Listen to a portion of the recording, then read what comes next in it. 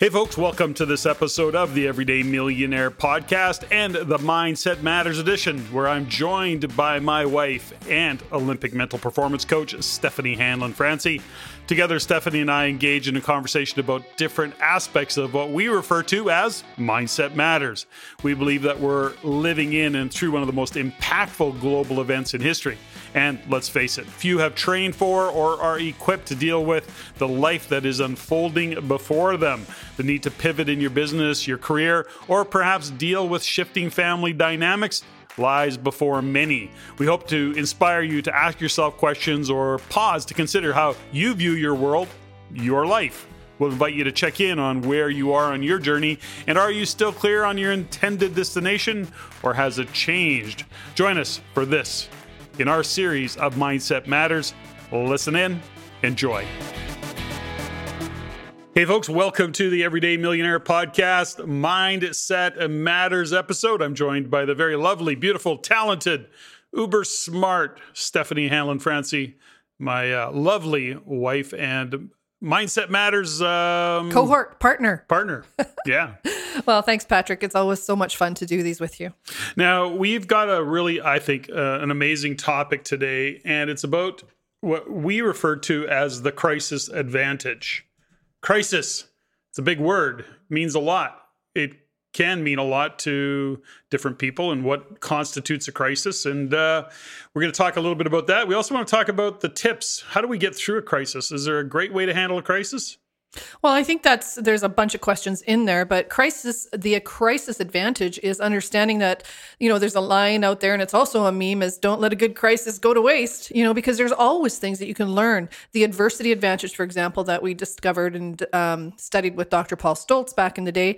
We learned about adversity, and we learned about resilience and how we actually can harness adversity. And what we're seeing right now is that the definition of crisis is different for everybody. And right now, there's a lot of people that are in high crisis mode, whether it's in maybe business and family and relationship, what's going on in the planet. So the definition and the word of crisis keeps getting tossed around. And I thought we, should take some time to dig into it. Okay, so let's start to unpack this a little bit. And when we consider what's going on in the world, we see people in crisis. And there's lots of different ways we see mental, emotional, spiritual, physical. We see business crisis. We see all sorts of crisis. The big financial crisis. There's a big, many of are having financial crisis.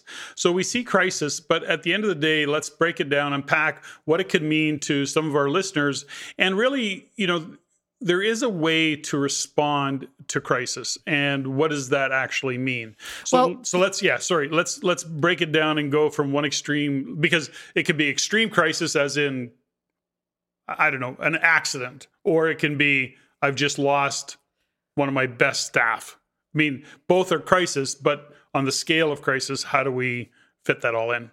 Well, when a crisis hits, and we're going to identify it as a crisis, it hits us as a surprise. It comes out of the blue. So regardless of the size of the crisis, how we react to it is truly what we're going to talk about today. And it doesn't matter the size of the incidents, because what's a crisis to me, maybe not always isn't a crisis to you. I remember, back in the day, you have a story about the Tim Hortons crisis. Yeah, well, it's an interesting story, I think, because it was a bit of an epiphany for me. This was many years ago. I'm thinking, had to be 15 years ago. I was standing in lineup in Alberta grabbing a coffee at a Tim Hortons. And it was at a time when Alberta's economy was booming. You couldn't get staff. Unemployment was sub 4%, which was a crisis because there was labor shortages. You couldn't get people. Restaurants were closing. Anyways, long story short is I was observing as I stood in line waiting for my coffee that there was a supervisor trying to manage a minimum staff, an overload of people going to the window, the drive-through window, and of course the big lineup that was almost around the block, it seemed. And I could see the stress that she was in. And she was actually, at that time, I actually identified it in my mind as both stress and crisis, and was observing her and how she was reacting to it. And as much as she was dealing with it in terms of directing people to where they needed to go, what they needed to do, I realized in that moment that here's this young lady, being paid whatever it was back then, and we'll say $12 an hour or $15 an hour, whatever the number is irrelevant. She was carrying as much stress and is in as big a crisis as I was, in dealing with a startup company that I was dealing with at the time as a president with multi-millions of dollars on the table, and realized in that moment that my stress as that startup president and her stress as that supervisor of a very busy Tim Hortons, guess what? There was crisis situations happening in that moment, and I was observing it. And so for her, it was just as real as it was for me on a different scale. And I think it's the same for all of us. And until we can step back a little bit and observe our reactions to what we perceive as a crisis. Think about, the word first responder. It's not first reactor. The first responder to the scene of an accident, for example, is highly trained under stressful situations. Stress and managing adversity is a trained skill. So is responding to a crisis. So doesn't have to happen just automatically. It can be trained if you manufacture certain scenarios. Think about a flight simulator, for example.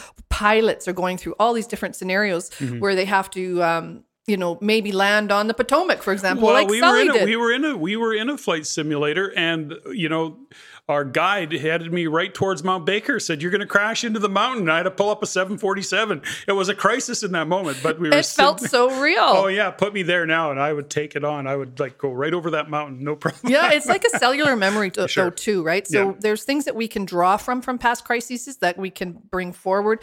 But I think it's really important is that unless it's trained and until we bring awareness, it becomes a survival mechanism. When we go into a crisis or a crisis occurs, survival kicks in. And if survival is the only thing that kicks in, our primal instincts get activated. So what happens when I say primal instincts, it's like our focus narrows. Our breathing gets more shallow. And sometimes even our strength can increase. So think about the story of the mom lifting up a car, for example, that's run over her child. Like that's unhuman, but that's the kind of things that happen under stress or in a crisis. So we have to be able to be aware that there are going to be certain physiological reactions to a crisis, and we can actually train those. Yeah, and so the extreme is a mom picking up a car, and that's an extreme, the physiological side of things. But let's go back to what you said, which is, how our first response is to understand crisis is how do we respond to crisis? And there can be, back to your mom story, I mean, it could be a crisis if you're trying to get 3 kids off to school and a husband out the door, if that's the scenario, and all of a sudden, you burn breakfast, you're in that mode. It's a crisis. Everybody's running now late, everything goes off the rails, but you have to then look at it and go, how do I respond to this crisis? And you can't know that until you bring your awareness to it. So first step, always bring your awareness to how you respond to the crisis, and know that there is always a better way to respond to it. And we have to train ourselves. And I think that's really part of our message. And one of the biggest messages we want to get across today is that whatever the crisis, whether it's a burnt breakfast or, calling an ambulance or coming across an accident, all of these... A volcano erupts. Whatever it might be. I don't know. COVID. And the next thing you know, you're locked down. You've got a financial stress. There's all sorts of what we would consider a crisis. And the first step in dealing and being trained is having an awareness of how you respond in a crisis. What matters to you. Now, we also know that, back to your point around the physiological shift, we know that we've all met what we would refer to sometimes as, that individual. We'd call them him and her, by the way, him or her. In my world, you refer to them as a drama queen. It's like everything's a drama. Drama king, drama queen. Drama king, drama queen, whatever it might be. Everything's a crisis. And what we've come to learn about that is physiologically, there is an addiction to that response. You have a physiological charge that shows up. And if you're surrounded by people who buy into that drama, then guess what? You have a tendency to want to create them. And I'm sure most of us have met those individuals where you just kind of want to go, okay, you just dropped the pot. It's like crisis after crisis after crisis. But there's a physiological adaptation to how we respond. There is an actual endorphin hit that happens, and there is an addiction part of that where people will continue to create crisis. So they either have something to fix, or they feel important, or they just aren't prepared to slow that particular situation down and look at it differently. When we, look at things differently and we take the moment to step back. There's a couple of tactics we can talk about right now. There's two really solid ones, I think, that we both agreed on. Okay, so before we go to that, though, let's think about, first off, if you're listening to this, as you listen to this, I want you to consider, how do you respond to a crisis? And what is a crisis? We joke and I tease you about, living on 5 acres and being a small kind of hobby farm, if you will, and equipment and tractors and all the things that go on an acreage.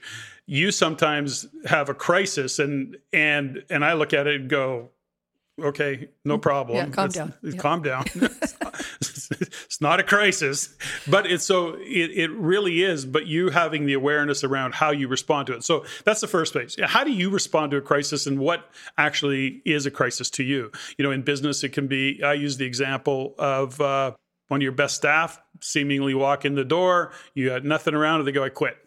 I'm giving you notice. Now, the good news is they gave you notice. The bad news is they gave you notice. And then you have to ask yourself, how am I going to respond to that? So the first thing that you need to consider is, what are the steps? As soon as you have that awareness, they walk in the door. What is your response? Okay, I walk in, Stephanie, I'm out. Well, there you go. There's 2 ways of reacting. Mm-hmm. There's response and then there's reactivity. So what I've learned to do is, in the moment when I have that reaction in my body, I take a breath. Mm-hmm. I actually slow my breathing down. I bring my body into this sort of deep belly breathing scenario where I can change my reactivity into just responding a lot more calmly. It's a learned skill. It is. And we, I guess we would probably be known by our circle of influence as the 2 people, and we have people that do the same with us, is when something's happening and somebody's expressing to us that something's happening, we always use the phrase, remember to breathe.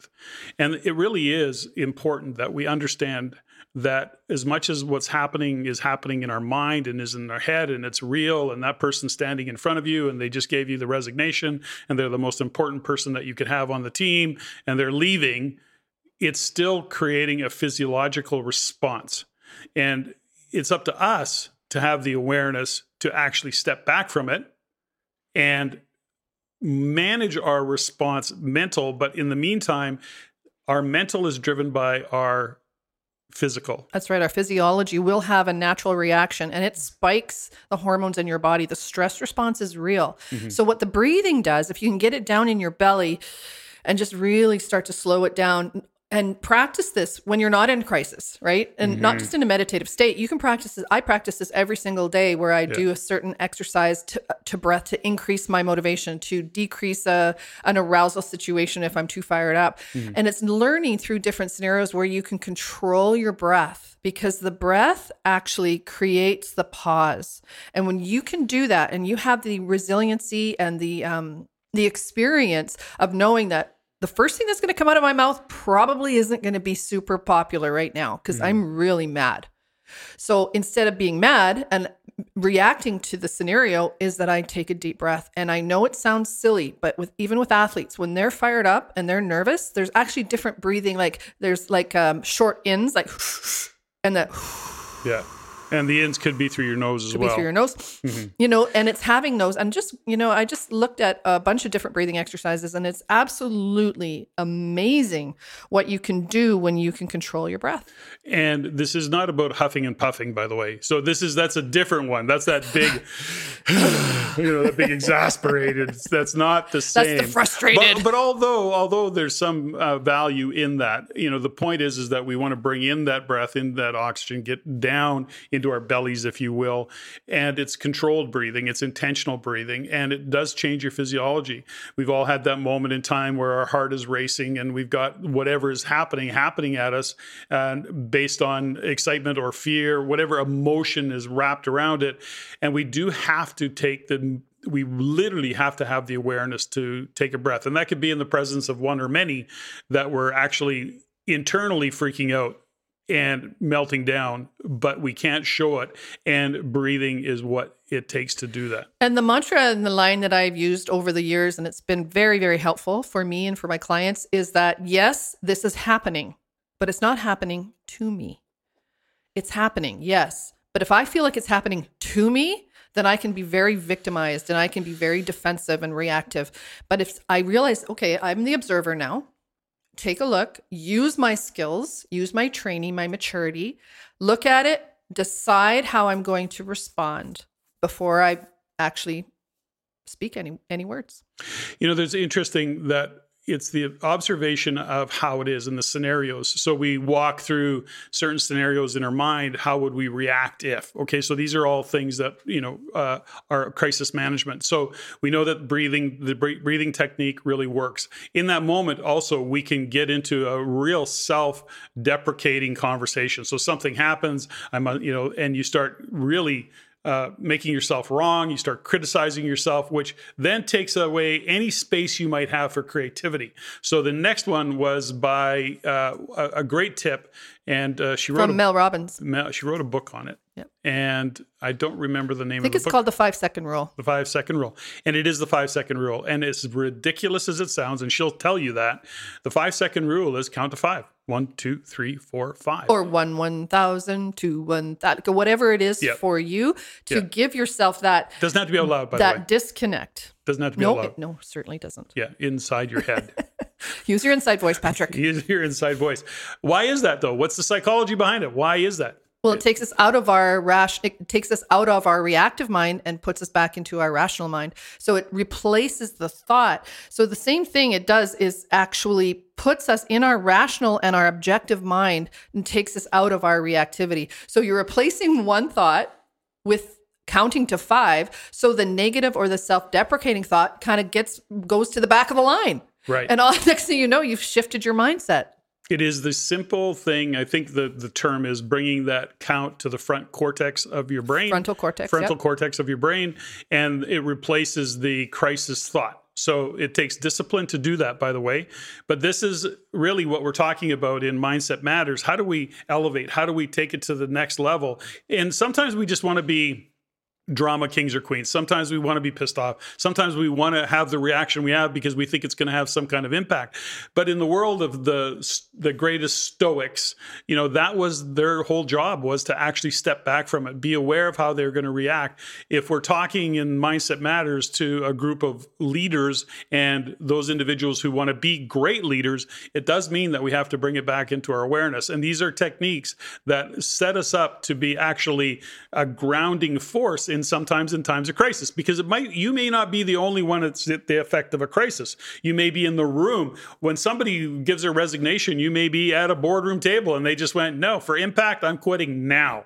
So all of a sudden, everybody else could be in a crisis. If you're the leader of that team, you have to be able to assess it very quickly, nanoseconds, get grounded, not react, but actually think in your mind how you're going to handle the situation, which means being stoic, which is being kind of reactionless for a moment. Disconnected, it almost seems sometimes. Sure. And I think people that are able to do that can be observed or perceived as cold or distant, or you don't care. Yeah. Well, I would rather in a crisis moment, like you say, there's a few tips that we're going to talk about today. And the first one is to step back and assess what's really going on. Well, you said something earlier, when we talked about, first responders. This was actually a comedian who said, what are you talking about first responders? They're not the first responders. They're generally the second responders. The first responders are the guy that phoned them, right? They're the first responders. They're the first responders. And there's a layer of truth in that if you came across that kind of scenario, you are the first responder. It is then up to you as how you're going to assess that situation, and you're going to actually be able to make the call. And as you're making the call, being able to assess in the situation. So that means actually having the wherewithal, the awareness of not overreacting, not panicking would be one of the things that could happen in that scenario before you make the call, so that you can actually help a first responder. Yeah, because panic doesn't help. Panic doesn't help. No, it really doesn't. Yeah. When you think about it, and if you can understand the creating the connection to the breath and to the 5-second rule or the pause or the stoicism in that moment, it actually gets the immediate situation under control. Yes. And from a crisis management situation, and you've had an expert on crisis management on the Everyday Millionaire podcast. So we have met people who actually do this for a living. And when I think about crisis management and that moment of assessment, stepping back and observing, I call it the flight attendant role. Right? You think about the training that flight attendants get in order to just fly and keep us safe, right? They're not just they're not. waitresses in the sky. Okay, I got to share this story. This was several years ago now. I was giving out an award, and the This was at a RAIN meeting. Right? It was at a RAIN meeting, and at a meeting, there's like a couple hundred people in the room. This person comes up to get the award, and as she stepped up on it, she stumbled, and the edge of the stage had an aluminum an aluminum edge around it. Anyways, long story short, she falls, hits her shin, blood everywhere. So 2 members of the audience come up. They jump up, help this lady off the stage. I go, give me a minute, because I'm actually hosting, and I kind of walk out, and within with like a couple minutes later, and by the time I get there, they're already triaging her. They both happen to be flight attendants, by the way, but they phoned the ambulance. They've got a list of all the drugs that she might be taking, like in terms of medication, so that they can give that to the ambulance driver. It was like, okay, my job here is done. Thank you very much. I'm going back out into the audience. So the point is that training really was, they just took control. They go, I got this, go. And they just got it handled. And what about us just normal people that maybe don't have that training? Say my fear, we have to get a St. John's ambulance certification every 3 years, for example, as a coach. We have to do all this training. But ultimately, if we're just calling 911 and we're the first responder and we're assessing the situation, and if it's something like what happened at the RAIN meeting, but there's somebody there that's more qualified, then it's also important to find that out and identify and create that little scenario, so that even though you may have been the first person on the scene of a crisis, if there are people there that have more information, or is there a doctor on board, for example? That's a common one. It's a common one. So these types of crises, they are trainable. And that's really what I find is so important, because I always ask myself, what would a flight attendant, what would a trained professional do in this moment of crisis? So basically, look for people who are remaining calm. Right. That's another one. Ask for help. Is there anybody here that can help? And that's it comes, but it goes back to, this is all part of the training. Can you get and understand the emotionality, even if you're freaking out internally? Can you kind of bring it mentally and get present to what's going on and compartmentalize? Yes. So when you observe that comes from training, but it also comes from the ability to know yourself.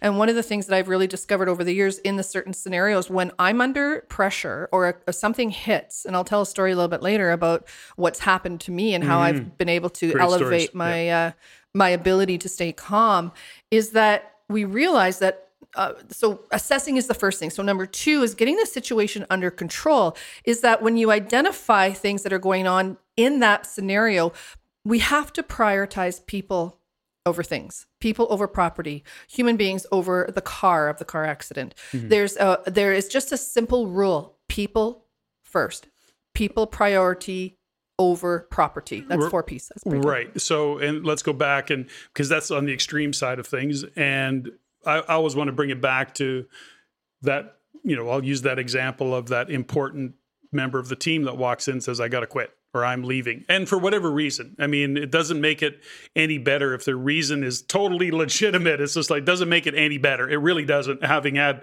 that scenario happen to me many times over the years, whether they're walking in because they're just done with the job or for whatever reason, or they actually have their own family crisis that they're dealing with. And guess what? I got to go. My wife or my significant other, my husband is being transferred. I'm going with him, whatever the scenario is. It doesn't make it any easier.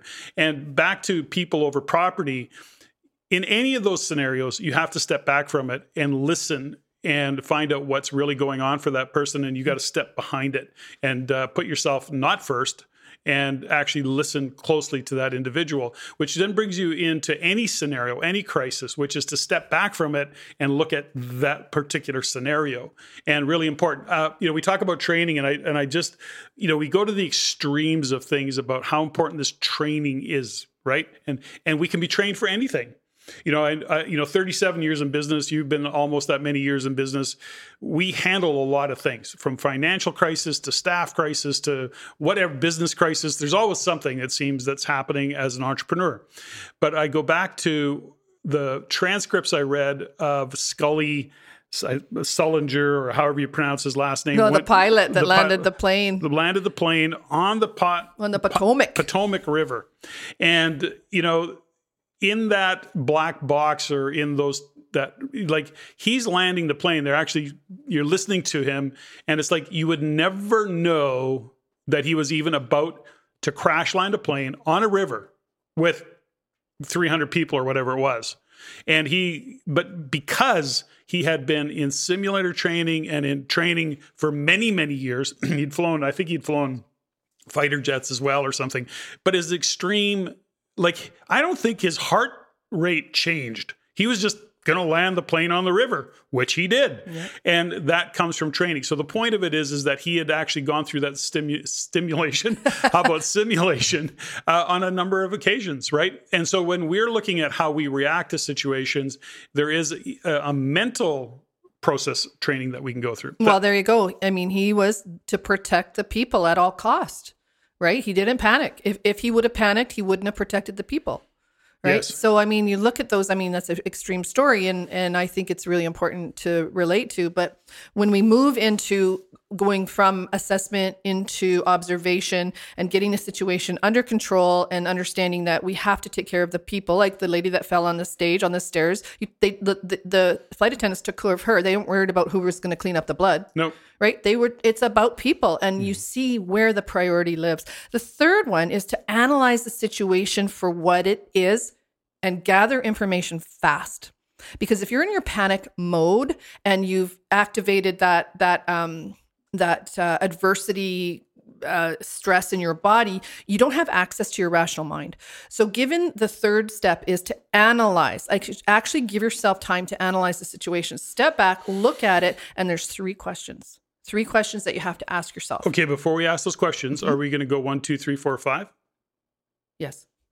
I think that would be good. That's excellent. Or take a deep breath. Yeah. Okay. I think that's the process, right? So if we're looking at these as sort of little steps, we're weaving through this conversation. Mm-hmm. The first one would be to connect to the breath, maybe do a countdown, get the situation under control, identify what needs to be looked after in terms of people over property, and then analyze the situation. So there's 3 questions.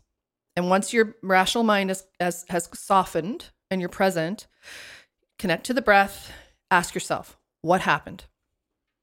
Second one, what happens now? Third one, what happens next? Mm-hmm. This is so, so key. It's so simple, but it will bring you to that place of being grounded when all around you are freaking out.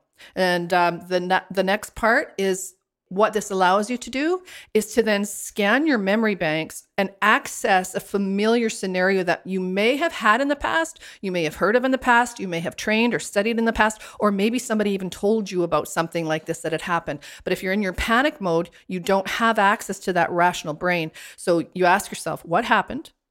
What happens now? And what happens next? And do I have a memory of this somewhere? And because I'm in my rational brain, my memory will kick in. If I'm panicking, I have no memory because we go into fight, flight, or freeze. I would add a 4th question that just popped into my head, and this is one that you'll get as soon as I tell you about it because we've talked about it over the years, is that when you have somebody that you admire and the question that you ask is, what would Bill do? Mm-hmm. Right?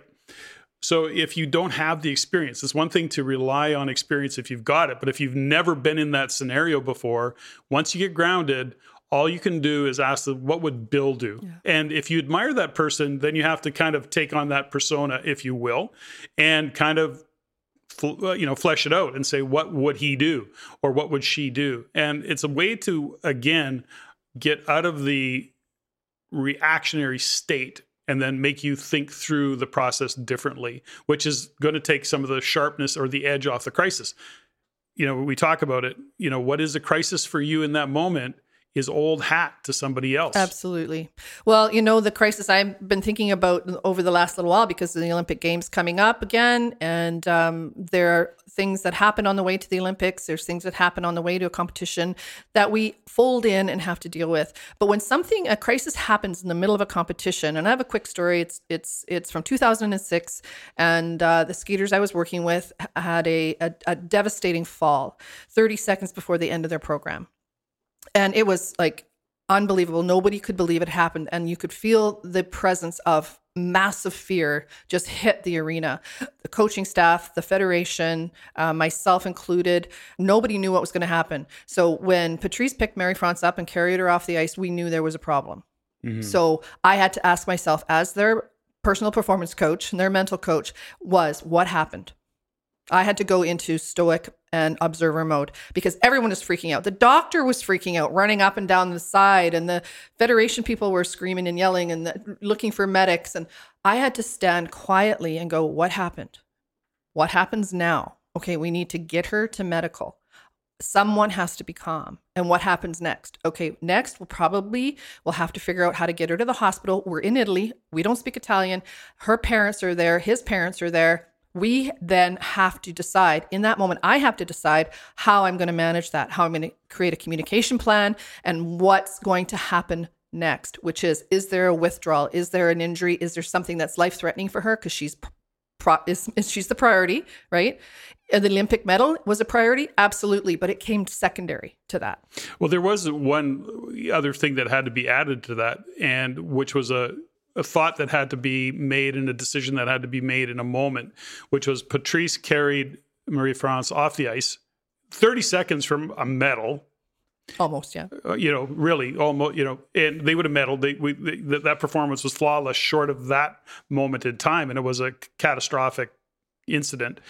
But she had to go to the kiss and cry. Mm-hmm. And she had to go to the kiss and cry because it would disqualify them, or I don't remember the story, mm-hmm. but it was like, oh yeah, and on top of all the other stuff. You have to sit in front of the world. You have to sit in front of the world in pain and go through this whole process of judging protocol, right? And you had to follow that protocol. Now, I'm sure if it would have been, blood all over the ice, it would have been a different scenario. But the point is that just adds another layer of decision-making that has to be made in the assessment. So these assessments aren't like you're kicking back with a pen and a paper. They're happening in nanoseconds. They are. And these are the things, but that comes back to training. It does. And the interesting thing, and I remember what my role, I got very hyper vigilant. My vision narrowed. I became very focused on what I had to do next. And while we're in the kiss and cry, all I can think of is, where are the parents? What do I have to do? How do I take care of her? How do I get Patrice looked after? Because he is not going to be okay if it's his wife. It's his wife to be and his partner. Mm-hmm. And this is not. So I had to go and actually expand my awareness as to what happens next. And what I noticed was the people that I thought would have had the training to be calm and to be grounded and to make sure that this was going to happen didn't have it. Mm-hmm. And so when I zoom ahead to 2018 in Pyeongchang, and I'm with the French team and with Gabriela Papadakis, and her dress broke 30 seconds into the program, that's also a crisis. Sure. So I'm already, I don't know if you remember, but I'm walking back and forth, freaking out, going, okay, what's going to happen? How are they going to do? What are we going to do? How are we going to handle this? Thinking of the media, thinking of, of course, of them first. You're freaking out mentally, by the way, not... No, oh yeah, no, it didn't show anything. Yeah. I think what I did was I accessed the memory. Sure. I went all the way back to 2006 and going, okay, this is a crisis. Mm-hmm. I have to take care of Gabriela and Guillaume. Mm-hmm. Period. And I have to slow this down because this could cost a medal. There's something called a costume deduction, and I'm not even sure the judges saw it. She handled it so beautifully. But at the end of the program, as Guillaume was dipping her dress came down, and across the world, her nipple showed. Mm-hmm. I mean, some TV stations kind of blocked it out or whatever, but many didn't. And it was really disgusting. And I was super angry. So my job became that night to make sure that we had a conversation about, okay, what happened? What happened? So we did an analysis. What happened? okay, what happens now? Well, we need to get over the blame. We need to get over the embarrassment and the shame and all the things that went into it. And then by 2 or 3 in the morning, we got to what happens next. And what happened next is they had to get up and skate the next day. And in that particular scenario, they won the free dance. So I accessed, even though it was in two different decades, for example, 2 different countries, 2 different Olympics, 2 different scenarios, it was the same response. And what I've realized is that I have the training and the resilience training to be that person in those moments. Everything slows down for me.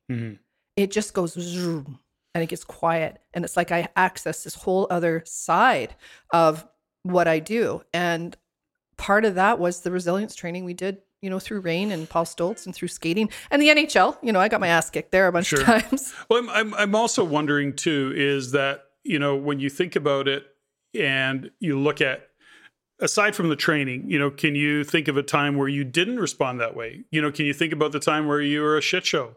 I could probably go back and think of some times where I just totally overreacted. Mine is generally, in the past, it would have been to snap to anger, right? So I snap show and I lose my temper over something and, say things that I probably regret later.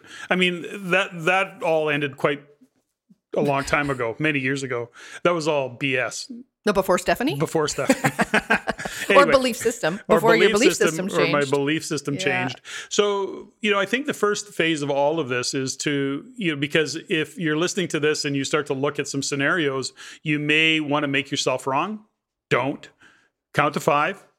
Start to say, how will I be in the future? How can I show up being more stoic? How can I be the leader in that scenario that people get anchored and grounded to because of how I'm being? Now, some of you are already there, no doubt about it. But there's always a next level. There's always a landing on the river in a jet airplane with 300 people, right? It's like there's always a next level of awareness that we bring ourselves to and a training that we can give ourselves to, to make sure that we are prepared in advance. And back to what we've just talked about several times now and the first awareness. So let's just quickly go through what we need to do. Are we ready to do that? Sure. First off, count. Count at least to 5. Count to 5.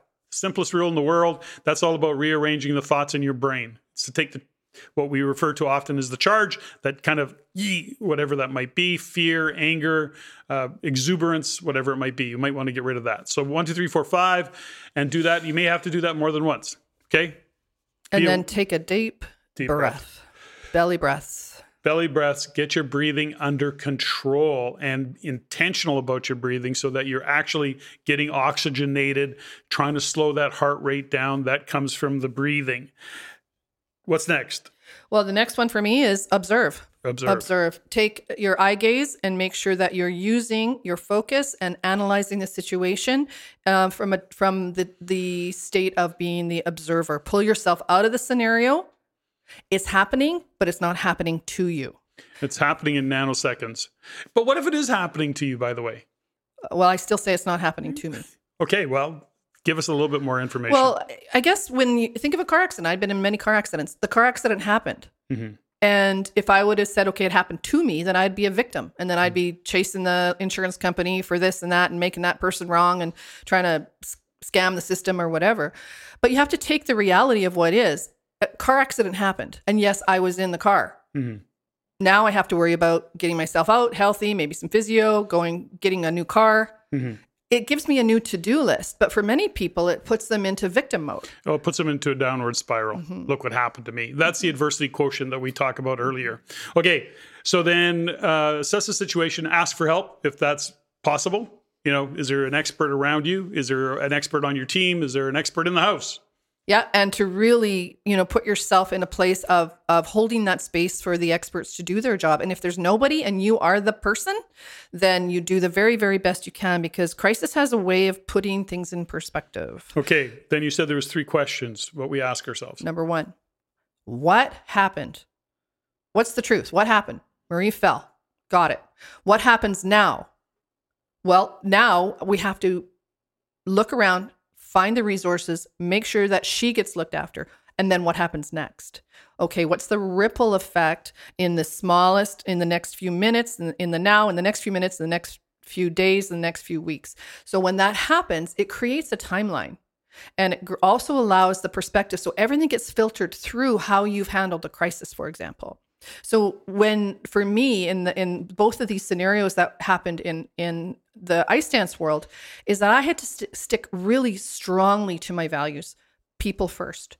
Because a lot of people just wanted to make it wrong. There's still people that are still angry that Gabby and Guillaume won silver and not gold. Like people have quit skating and quit judging because of that 4 years ago. They didn't have the resiliency or the ability to look at the crisis that wasn't even theirs.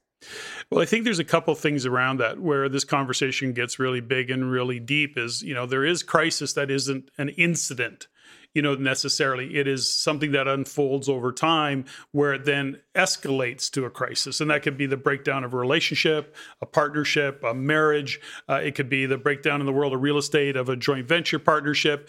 Maybe it's a relationship with the bank and it's a breakdown of financing at last minute. These are all things that create crisis. And are we really prepared to handle crisis? It's interesting in the real estate world and in the business world, coaching many people over the years, you see the different reactions. The bank said no at the last minute. The joint venture partner pulled the check out at the last minute. There's these moments in time, or there's a breakdown in a relationship that creates the business to come apart or to have a moment in time. And you really have to stop to realize that that's life happening. And how are you going to deal with it as accomplished leaders, as an accomplished leader, as somebody who wants to up their game? We have to be able to handle these situations because they're gonna happen. As leaders, we put ourselves in. We create this. If you're going to be that individual that is driving for more to create a bigger, bolder, better business, a bigger, bolder, better career, life, you're going to put yourself in scenarios where, guess what? You're going to be walking the edge, and you're going to be tested. And you're going to be tested. And that's I think something we don't want to step over. Something that you and I have learned at this point in our lives, many years later. Is that whatever is coming our way, we have one fundamental rule. It's all for the greater good, and we can't see it right now, but we've just gone through the eye of the needle, and what's coming at us next is going to be bigger, better, bolder, whatever phraseology means, more fun. And at the end of the day, whatever the universe and consciousness throws at us, and some might call that God, whatever that might be for you, at the end of the day, we have to be able to look at it from that scenario, because that immediately, for me, makes me come back to lots of years of experience. And here's what I've come to learn about myself. And I share this in all honesty. I know that when I am the most pushed, the most stressed, the biggest challenges that I've got, it's because something much bigger and better is about to unfold and happen for me. I think that's a really good point. And we've come to that many times over the last few years and the last few decades that we've been together, is that none of this has been easy, but it's been worth it. And what I've learned through the adversity and through the resilience that I've had to build and the commitment that I have to having a great life and to making a huge difference on the planet is that it brings me back down to that moment of going, we either believe this stuff or we don't. Yeah. And from a mindset matters standpoint, these are matters of the mind, matters of the heart, matters of the soul, that if we're not prepared to have these conversations, or at least to stretch into understanding how we react to crises or how we react to adversity, actually makes a difference for the next step of where we're going, or the next step of what it is that we're trying to create. But the truth of the matter is that what is happening because it needs to happen. If it didn't need to happen, it wouldn't be happening. So do you have the skills, the experience to draw on, to slow things down, have a couple of skills and some tactics, breath, count to 5, assess, honor your fear in that moment. Don't react, learn how to respond. These kinds of things are trainable. They seem so simple though, don't they? When you say that, and then you're in this scenario and you lose your shit. I know, right? Okay, folks. Well, listen, hopefully this has been helpful. Mindset matter. And we'd love your feedback, ceo@reincanada.com. Email me and Stephanie directly at ceo@reincanada.com. If you've enjoyed the podcast, please share it. Friends, or share family. us. Share us. Yeah. Absolutely. Share it. Or come and join us for the next little while, because we got some Mindset Matters sessions coming up. We do. And you can reach out to info@Rain Canada or CEO@Rain Canada to find out more about that. And that's a wrap, Stephanie. Great wisdom. Thanks for sharing your insights and your stories. Thank you. This was fun. Thanks, folks. Ladies and gentlemen, thank you for listening. If you found value in the podcast, please take the time to rate and review and share with others. Share with your friends. As it is my goal to always improve and to provide the highest value for you, the listener. If you have any comments, suggestions, or questions you'd like answered, please email me at ceo@raincanada.com. That's ceo@reincanada.com. I look forward to hearing from you. And until next time, Patrick out.